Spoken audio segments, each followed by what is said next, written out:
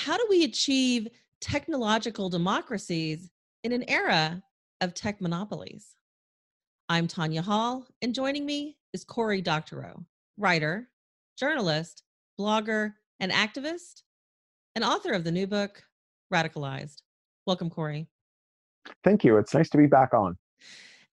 You're always welcome here because you always have something interesting to say. And so, but for the tiny few who may not know who you are yet, give us a quick summary of your accomplishments and misadventures. Sure. I'm a science fiction novelist. I've written a lot of books. You can see a stack of them back there. And I'm also an activist. I'm a special consultant with a nonprofit called the Electronic Frontier Foundation. I worked for them off and on for more than a decade. I used to be their European director. I'm also kind of a pretend academic. I have these honorary appointments. I'm a visiting professor of computer science at Open University, from whom I hold an honorary computer science doctorate, visiting professor of practice of library science at UNC in North Carolina, and a research affiliate at the MIT Media Lab. And I'm one of the owners of a website called Boing Boing. I'm a journalist, and I write that website every day. It's culture and tech and society and politics. Sums you up personally very well. So I want to narrow down on something that just happened. You spoke at the Republica 19 NetsFest conference in Berlin, and the topic was it's monopolies, not surveillance. The bulk of your presentation was aimed at some of the biggest names in tech: Google, Apple, Facebook, and Amazon. Why did you pick these four? Well, and not just that, Microsoft too. So I remember a time when the internet wasn't just 5 giant websites filled with screenshots from the other 4. And that was a very exciting time. It was a time in which we were promised a kind of technological democracy where anyone could participate, not just in the discussions online, but in the way that those discussions were held. Anyone could make tools, host a mail server, operate their own independent blog, and so on. And what's increasingly happened is that all of our tech has become concentrated into a very small number of hands. And that's happened at the same time that all of our other industries have become equally concentrated. So, just a few automakers left standing. And, very famously, we're down to one professional wrestling league from the 30-some that were around 40 years ago. And this has all kinds of toxic effects. If you're a wrestler, the fact that there's only one place to sell your labor means that now you get classed as a contractor and not an employee, and you don't get health care, and that's why they're all dropping dead in their 40s and 50s. But if you're a tech user or entrepreneur or someone who cares about any of the places where tech touches our lives, about human rights and other equities, then the concentration in the industry means that you have individuals who make choices that ripple out for billions of people. And those individuals, some of them are very good and well-motivated, and some of them I think of as being less good and less well-motivated. But nobody in the history of the human race was qualified to make decisions about the speech and conduct of billions of people unilaterally, all on their own. And increasingly, the way that we're addressing the problems that arise from this, whether that's white terrorists live streaming atrocities from Christchurch, New Zealand, or copyright infringement, or human trafficking, and or the pornographic images of children, or even copyright infringement. The way that we're dealing with this is by asking these giant platforms to take on state-like duties, to spend hundreds of millions of dollars to build automated filters. And these filters, they end up catching a lot of dolphins in the tuna net. They even if they work with, say, 99% accuracy, when you're handling billions of pieces of content today, 1% inaccuracy means millions and millions of people's acts of speech being unfairly blocked. And none of the platforms have or ever will have the kind of staffing that they need to handle the appeals process for all of that content. And none of them has a filter that's even remotely close to 99% accurate. That would be a wonderful kind of mystical experience to build a filter that could identify copyright infringement or harassment or terrorism with 99% accuracy. And as we imbue these platforms with these state-like duties, we foreclose on the possibility of them ever facing a challenge. Because, Facebook got to be Facebook through a lot of different kinds of shenanigans. They had some good ideas. They also had a lot of money. They also had access to some legal tactics. But what they didn't have was hundreds of millions of dollars to build filters that they now have today, right, that they're now sitting on. And no competitor of Facebook, no matter how clever they are, no matter how many lucky breaks they get, no competitor of Facebook is going to have hundreds of millions of dollars to build and execute filters. And so if you can only enter the marketplace with those hundreds of millions in hand, none of them will enter the marketplace. And this means that we are moving from this democratic possibility to a kind of constitutional monarchy, right? That's where the king gets to rule forever, but he has to, put himself in gilded chains that are held by an aristocracy, a kind of parliament of regulators, mostly drawn from the executive ranks of the industry itself, and who will ask him to exercise a kind of noblesse oblige in his total dominance of our world. Since the internet is like not a video on demand system or pornography distribution system or a jihadi recruiting tool, since it's, the nervous system of our species, of our planet, and of our century, then giving these companies eternal dominance means giving them dominance over our social lives, our family lives, our romantic lives, our education, our employment, our political and civic engagement, our access to tools and ideas and communities. And that is an awesome responsibility that we should not be giving up to a handful of giant companies, that we should be jealously guarding as the rightful realm of democracy and democratic control. You made a compelling case that governments and regulators have, more often than not, made a mess of internet regulation and copyright laws. Is more regulation the wrong answer? No, I think good regulation is the right answer and bad regulation is the wrong answer. These are uncontroversial ideas. Nobody's in favor of bad regulation. But I think that we can look at our regulatory outcomes, not just in tech, but in a lot of domains, right? And think about 10 years ago, the way that we responded to the introduction of supposedly safe opioids, and how asleep at the switch our regulators were, how willing to take at face value the statements of the pharmaceutical industry and companies like Purdue Pharma about the safety of their products. Or think about the way that we're managing the environmental crisis or any number of other areas where we've had all of this bad policy. I think the reason that we're getting bad policy in all these domains is the same, which is that when an industry is really concentrated, it can stop competing and start cooperating, right? I don't know if you remember that infamous photo of all of the leaders of all the tech companies meeting with Trump in Trump Tower after the inauguration. And there were two remarkable things about it. One was that, you had all these people who wield all this power over our lives, all sitting around with Trump. But the other amazing thing is that they all fit around one table, right? That once everybody fits around one table, it's a lot easier to come up with a kind of collaborative plan to make sure that everybody gets a fair share of the industry and nobody is competing too strongly with anyone else, and to make sure that nobody's defecting. We've seen little bits and pieces of that over the years. You might remember there was this scandal that all the tech companies had come up with no poaching arrangements where they wouldn't hire each other's senior staff as a way to suppress wages among senior tech staff who are otherwise in the seller's market for their labor. So once an industry is really concentrated, it can lobby effectively, it can conspire effectively, and it has so much money in the form of surplus capital generated from its monopolies, from what economists call monopoly rents, that it can really have this outsized impact on policy outcomes. It can really dictate what policy is going to look like to the regulators who are supposed to be conducting these evidence-based inquiries into what our rules should be. And so we don't get good policy not because good policy is impossible. We get bad policy because good policy would gore the ox of someone who's so rich that their ox are off limits to being gored. Isn't that what's happening in China with AI industry cooperating with government? And shouldn't we be cooperating the same way for security and commerce reasons?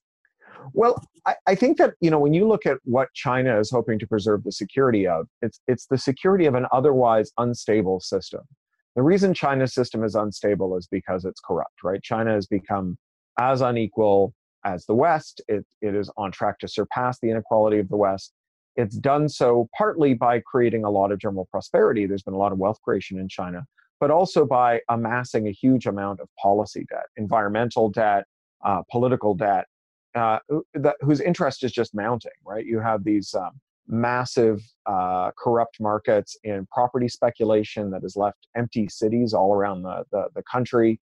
You have massive amounts of pollution. You have a demographic crisis brought on by generations of the one-child family that has created a huge shortage of young working-age people relative to the massive surplus of older people who are out of work, who rely on those younger working-age people to directly and indirectly support them, to the point where there's just, it's inconceivable that China is going to be able to go on in this way. They're going to have to find some way to massively increase productivity. And then on top of that, there's just a huge amount of corruption. There's just people who have amassed vast fortunes by breaking the rules and getting away with it because they're rich and powerful.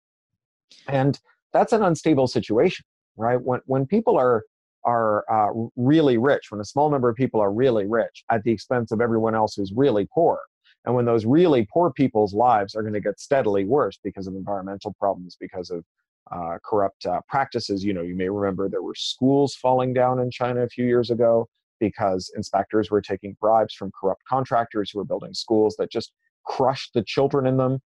This creates massive political unrest, and that massive political unrest can be addressed in two ways. Right, one is the way that China is going through now. They put 1 million people in the Asian or the region of China closest to the Caucasus, where you have these Turkic populations, Turkic Muslim populations like Uyghurs. They put 1 million of them in concentration camps, and they've subjected the rest of them to a fine-grained control where their biometrics are on file, their genetic information, their phones mandatorily have apps that record them, record everywhere they go, analyzes them, and coughs up recommendations about who to arrest and torture. And that's one way of doing it, right? It's ramping up the guard labor so that as people's unrest grows and as they become more ready to take drastic measures that might make things really unpleasant for the rich and powerful, you can catch them, before they rise up. The other way to do it is to have a more equitable society, right? To pay off the policy debts, right? So you can either build fences or hospitals. You can either redistribute or you can hire guards to stand around your fortune. And the Chinese method has been to increase the wealth of the super rich while increasing the spend on guard labor, while increasing the R&D on technology in the hopes that the guard labor spend can go farther. Because the amount of money you need to spend on guard labor as societies become more unequal and as this policy debt mounts, it's not linear, it's exponential, right? That the amount of unpleasantness that arises when people are a little hungry doubles and quadruples and octuples once they start to starve. And the only way that China is going to be able to meet that crisis without becoming a more equal, less corrupt place is by ramping up AI to the point where each AI is doing the job of 1,000 policemen, 1,000 torturers, 1,000 guards. And I don't even know if they're going to be able to do that, but I think even if they could, for reasons that to me seem pretty obvious, they shouldn't, and we shouldn't. Back to the US, because we're not China. Mm-hmm. Why can't the solution be that we just walk away from Facebook and buy from retailers besides Amazon? And for the people who love Apple products, what's wrong with them deciding that the value they receive outweighs the price they pay? So I think that we've seen that people are unable to avail themselves of the usual market-based remedies for bad conduct from firms. Facebook represents in part a triumph of better services over competitors like MySpace. And Facebook, in fact, for 10 years, advertised that you should use Facebook instead of MySpace or Orkut or the other dominant networks at the time that Facebook emerged, because Facebook would respect your privacy, right? They wouldn't allow people to mine your data. In fact, they had a walled garden that stopped Google from scraping Facebook and analyzing Facebook users' data. And as the competition fell away, Facebook started to break those privacy promises. But users found themselves unable to go to a Facebook competitor to express their disappointment in Facebook's lack of privacy and Facebook's broken promises. So last year, for example, we had 15 million people in America aged 13 to 34 who left Facebook. And they left Facebook in large part, I think, because they didn't like the way Facebook was handling their data. But they ended up on Instagram, which is a Facebook company. Now, before the PC came along, before Ronald Reagan became president, before 1980 or so, Facebook would never have been allowed to buy Instagram. The dominant form of antitrust enforcement prior to the Reagan era, which is also the era of the first PCs, which is the era of the tech revolution. Before that, companies weren't allowed to grow by doing what's called a merger to monopoly. That's when two big competitors merge to take control of the market.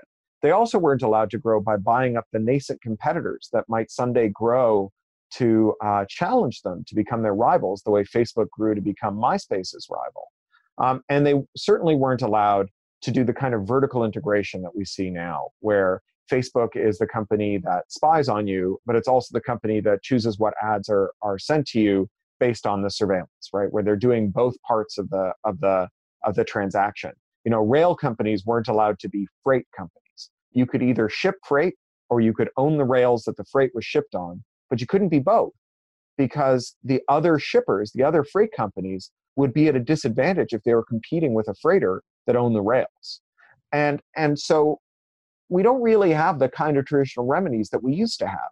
And it's worth looking at the sole Facebook competitor that just does social as a way of understanding just how much the lack of competition has distorted our market. So Facebook really has only one major social media competitor, company that just does social media. It's Snap.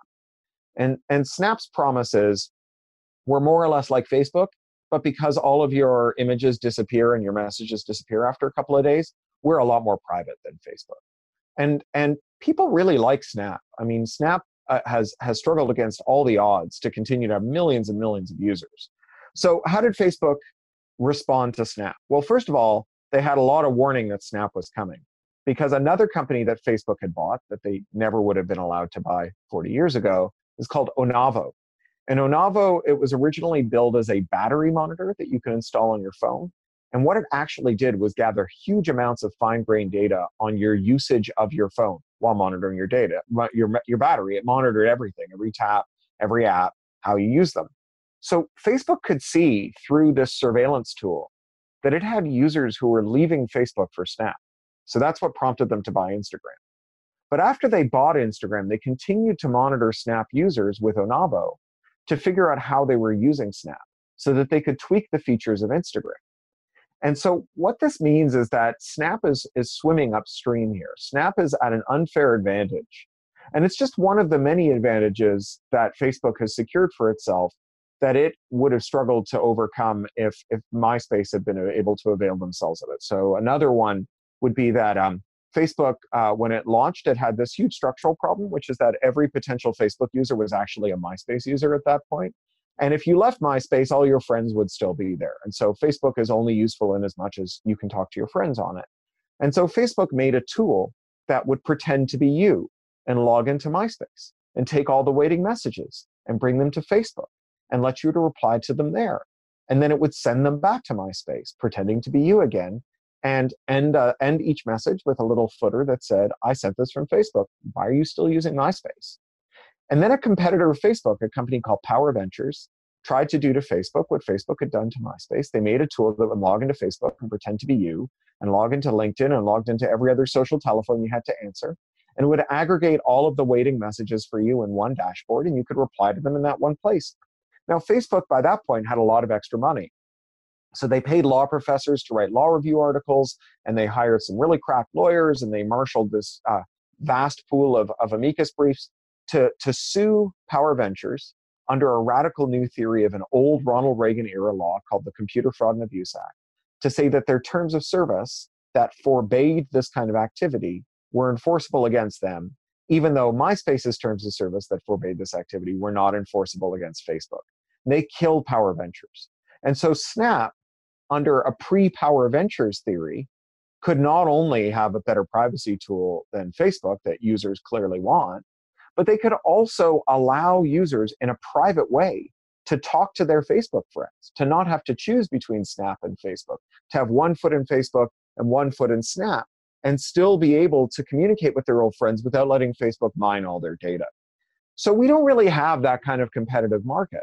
The same is true with Apple, right? Apple users want to be able to install apps from third parties. That's why they're suing Apple. The Supreme Court just ruled that they could continue to sue Apple, right?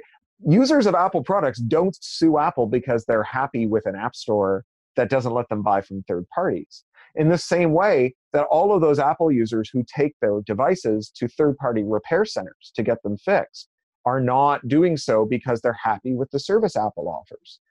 And yet, Apple has spent millions killing every right to repair proposal that has been made at the state level and in Canada recently in Ontario. And they're spending really big to fight federal right to repair legislation and European right to repair legislation. The only right to repair legislation that's actually gotten into law was a direct ballot referendum in Massachusetts, where it didn't matter how much Apple was spending because it wasn't in the politicians' hands. It was in the hands of Apple users who overwhelmingly turned out at the polls to vote for the right to choose where they got their devices fixed.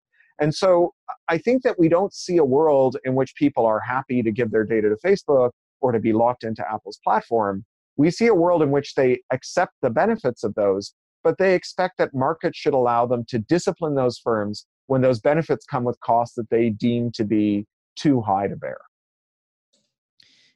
You concluded by saying that tech is rotten because everything is rotten. But sure. Isn't that just another way of saying that humans are imperfect and everything humans create has imperfection in its DNA? You're right that we are imperfect, but we have had different mechanisms for correcting for those imperfections at different times. And we underwent a huge change in the mechanism that we employed about 40 years ago. So a way of framing this might be to think about the prehistory of science. So science is a way to correct for human imperfections, right? And before we had science, we had a thing that looked a lot like science called alchemy. And alchemists did more or less what scientists do, right? You would see two things in the universe, and you go, I bet this is causing that, right? Then you try to design an experiment to see whether this causes that. And you would run the experiment, and then you would use the knowledge you gained from that to build up a better, more detailed picture of how the world works that would allow you to hypothesize more causal relationships and do more experiments. The difference between alchemy and science was what happened after the experiment was over. Because when a scientist is done with their experiment, they have to let people who disagree with them, the people who wish them worst in the world, they have to let them examine their findings. It's called adversarial peer review. And we assume that if your dire enemies who want nothing more than to see you fail can't make a case that your conclusions are invalid, that they're probably pretty good.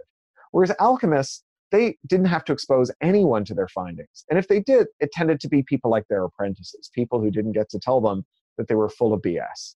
And this is how alchemists discovered for themselves in the hardest way possible that you really shouldn't drink mercury, right? And for 500 years, alchemy stalled out. You know, we call that period the Dark Ages, right? When alchemists started to expose the outcomes of their truth-seeking exercises to scrutiny from adversaries, we call that moment the Enlightenment. Now, we built our regulatory process in the free world on this Enlightenment principle, the idea that you would have regulators who stood apart from industry, who were subject to stringent conflict of interest rules, and who would undertake neutral truth-seeking exercises to gather our best evidence, to evaluate that evidence in light of empirical processes, and to produce well-reasoned, evidence-based policies that we would hold industry to. And that the regulators would then be beholden to lawmakers, who themselves would be beholden to voters. But something changed over the last 40 years. And what changed is that we have instituted a set of policies that make rich people a lot richer. And what that's done is it's compromised our politicians, right? We see that politicians are increasingly beholden to a small number of rich people and that they do their bidding instead of pluralistic bidding. And then the regulators themselves are also beholden to industry, because when industry is concentrated, it does the bidding of, it can coordinate its actions to make sure that its bidding is done.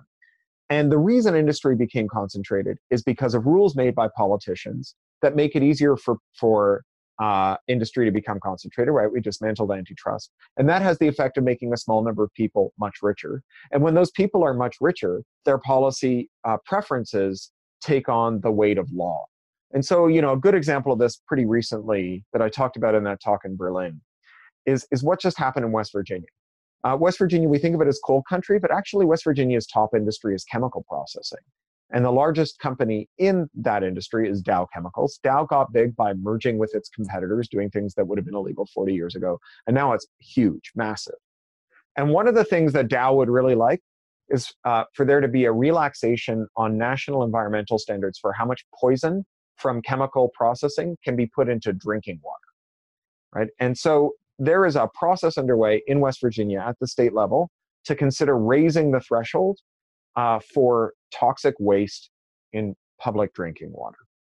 And Dow filed comments through its industry representative, the body that it works through, the lobbying group, saying that West Virginians can tolerate a higher level of poison in their drinking water than the national average, because the national average is based on the national average of BMI. And West Virginians are fatter than people in the rest of America. And so they can absorb more poison before they get sick, right? Now, this is the kind of thing that you write if you are engaged in a corrupt evidence-seeking process where the person in charge of it has said, look, I have a box here, and you have to write a reason for me to do your bidding in it. It doesn't matter what you put in the box. Just put anything you think of in the box, and we'll go ahead and do what you want, right? The fact that Dow wrote that in the box tells you exactly how convinced they are that their political will become policy in West Virginia, that they can just dominate the process, and that they don't even have to pretend to have facts on their side anymore. And so people are imperfect, but people at different times have come up with different ways of correcting for the imperfection. And I think as a kind of meta-analysis, if we want to look at different eras in our history, you can look at the 30 to 40 years after the end of World War II, when America and the world were more equal than they had been at any time in history, because we blew up so much of our global wealth during World War II that the rich had a lot less, right? Because they had a lot more to begin with, right? If the rich own 90% of the world's wealth and you destroy 90% of the world's wealth, it follows that most of it will come from the rich. And so the rich were a lot poorer than they had been in living memory. And then we got 30 years of unparalleled prosperity. And that 30 years of unparalleled prosperity was attended by 30 years of evidence-based policymaking. Not always. Clearly, there are a lot of African Americans who suffered under evidence-based, non-evidence-based policymaking, things like redlining and Jim Crow rules, but much more evidence-based than they had been in the history of America. And that unparalleled growth that happened everywhere in which the rich lost their shirts ended when the wealth of the richest 10% reaccumulated to the point where they started calling the shots, where you started seeing the election of figures like Margaret Thatcher in England, Brian Mulroney in Canada, where I'm from, Helmut Kohl in Germany, Ronald Reagan in America, and so on. Cory Doctorow, writer, journalist, blogger, and activist fighting for our rights, and author of the book Radicalized. I've got a copy right on my set. If somebody wants to get a copy of that for themselves, maybe, or find more of your work, Cory, how can they do that? Well, so it's sold wherever books are sold. I understand that there's a fellow in Washington State who's started an online bookstore that called Amazon that you can visit, but also your local independent bookseller. It's from Macmillan, Tor Books. They're science fiction import, the largest one in the world. You can get the ebooks everywhere, and they're all DRM free. Every Tor book is DRM free, which means that you can use it on any platform, no matter where you buy it. And you can buy them from me, craphound.com, crap like poop, hound like dog.com. I'm the retailer for my publisher, so if you buy it from me, I get the share that Jeff Bezos would normally trouser. I take the rest and I send it to my publisher. They take the royalty that they normally pay to the author and send it back to me. Perfect. Thanks again, Cory. Thank you. Absolutely. If you guys want to find more of my interviews, you can do that right here or go to tanyahall.net. Thanks for watching.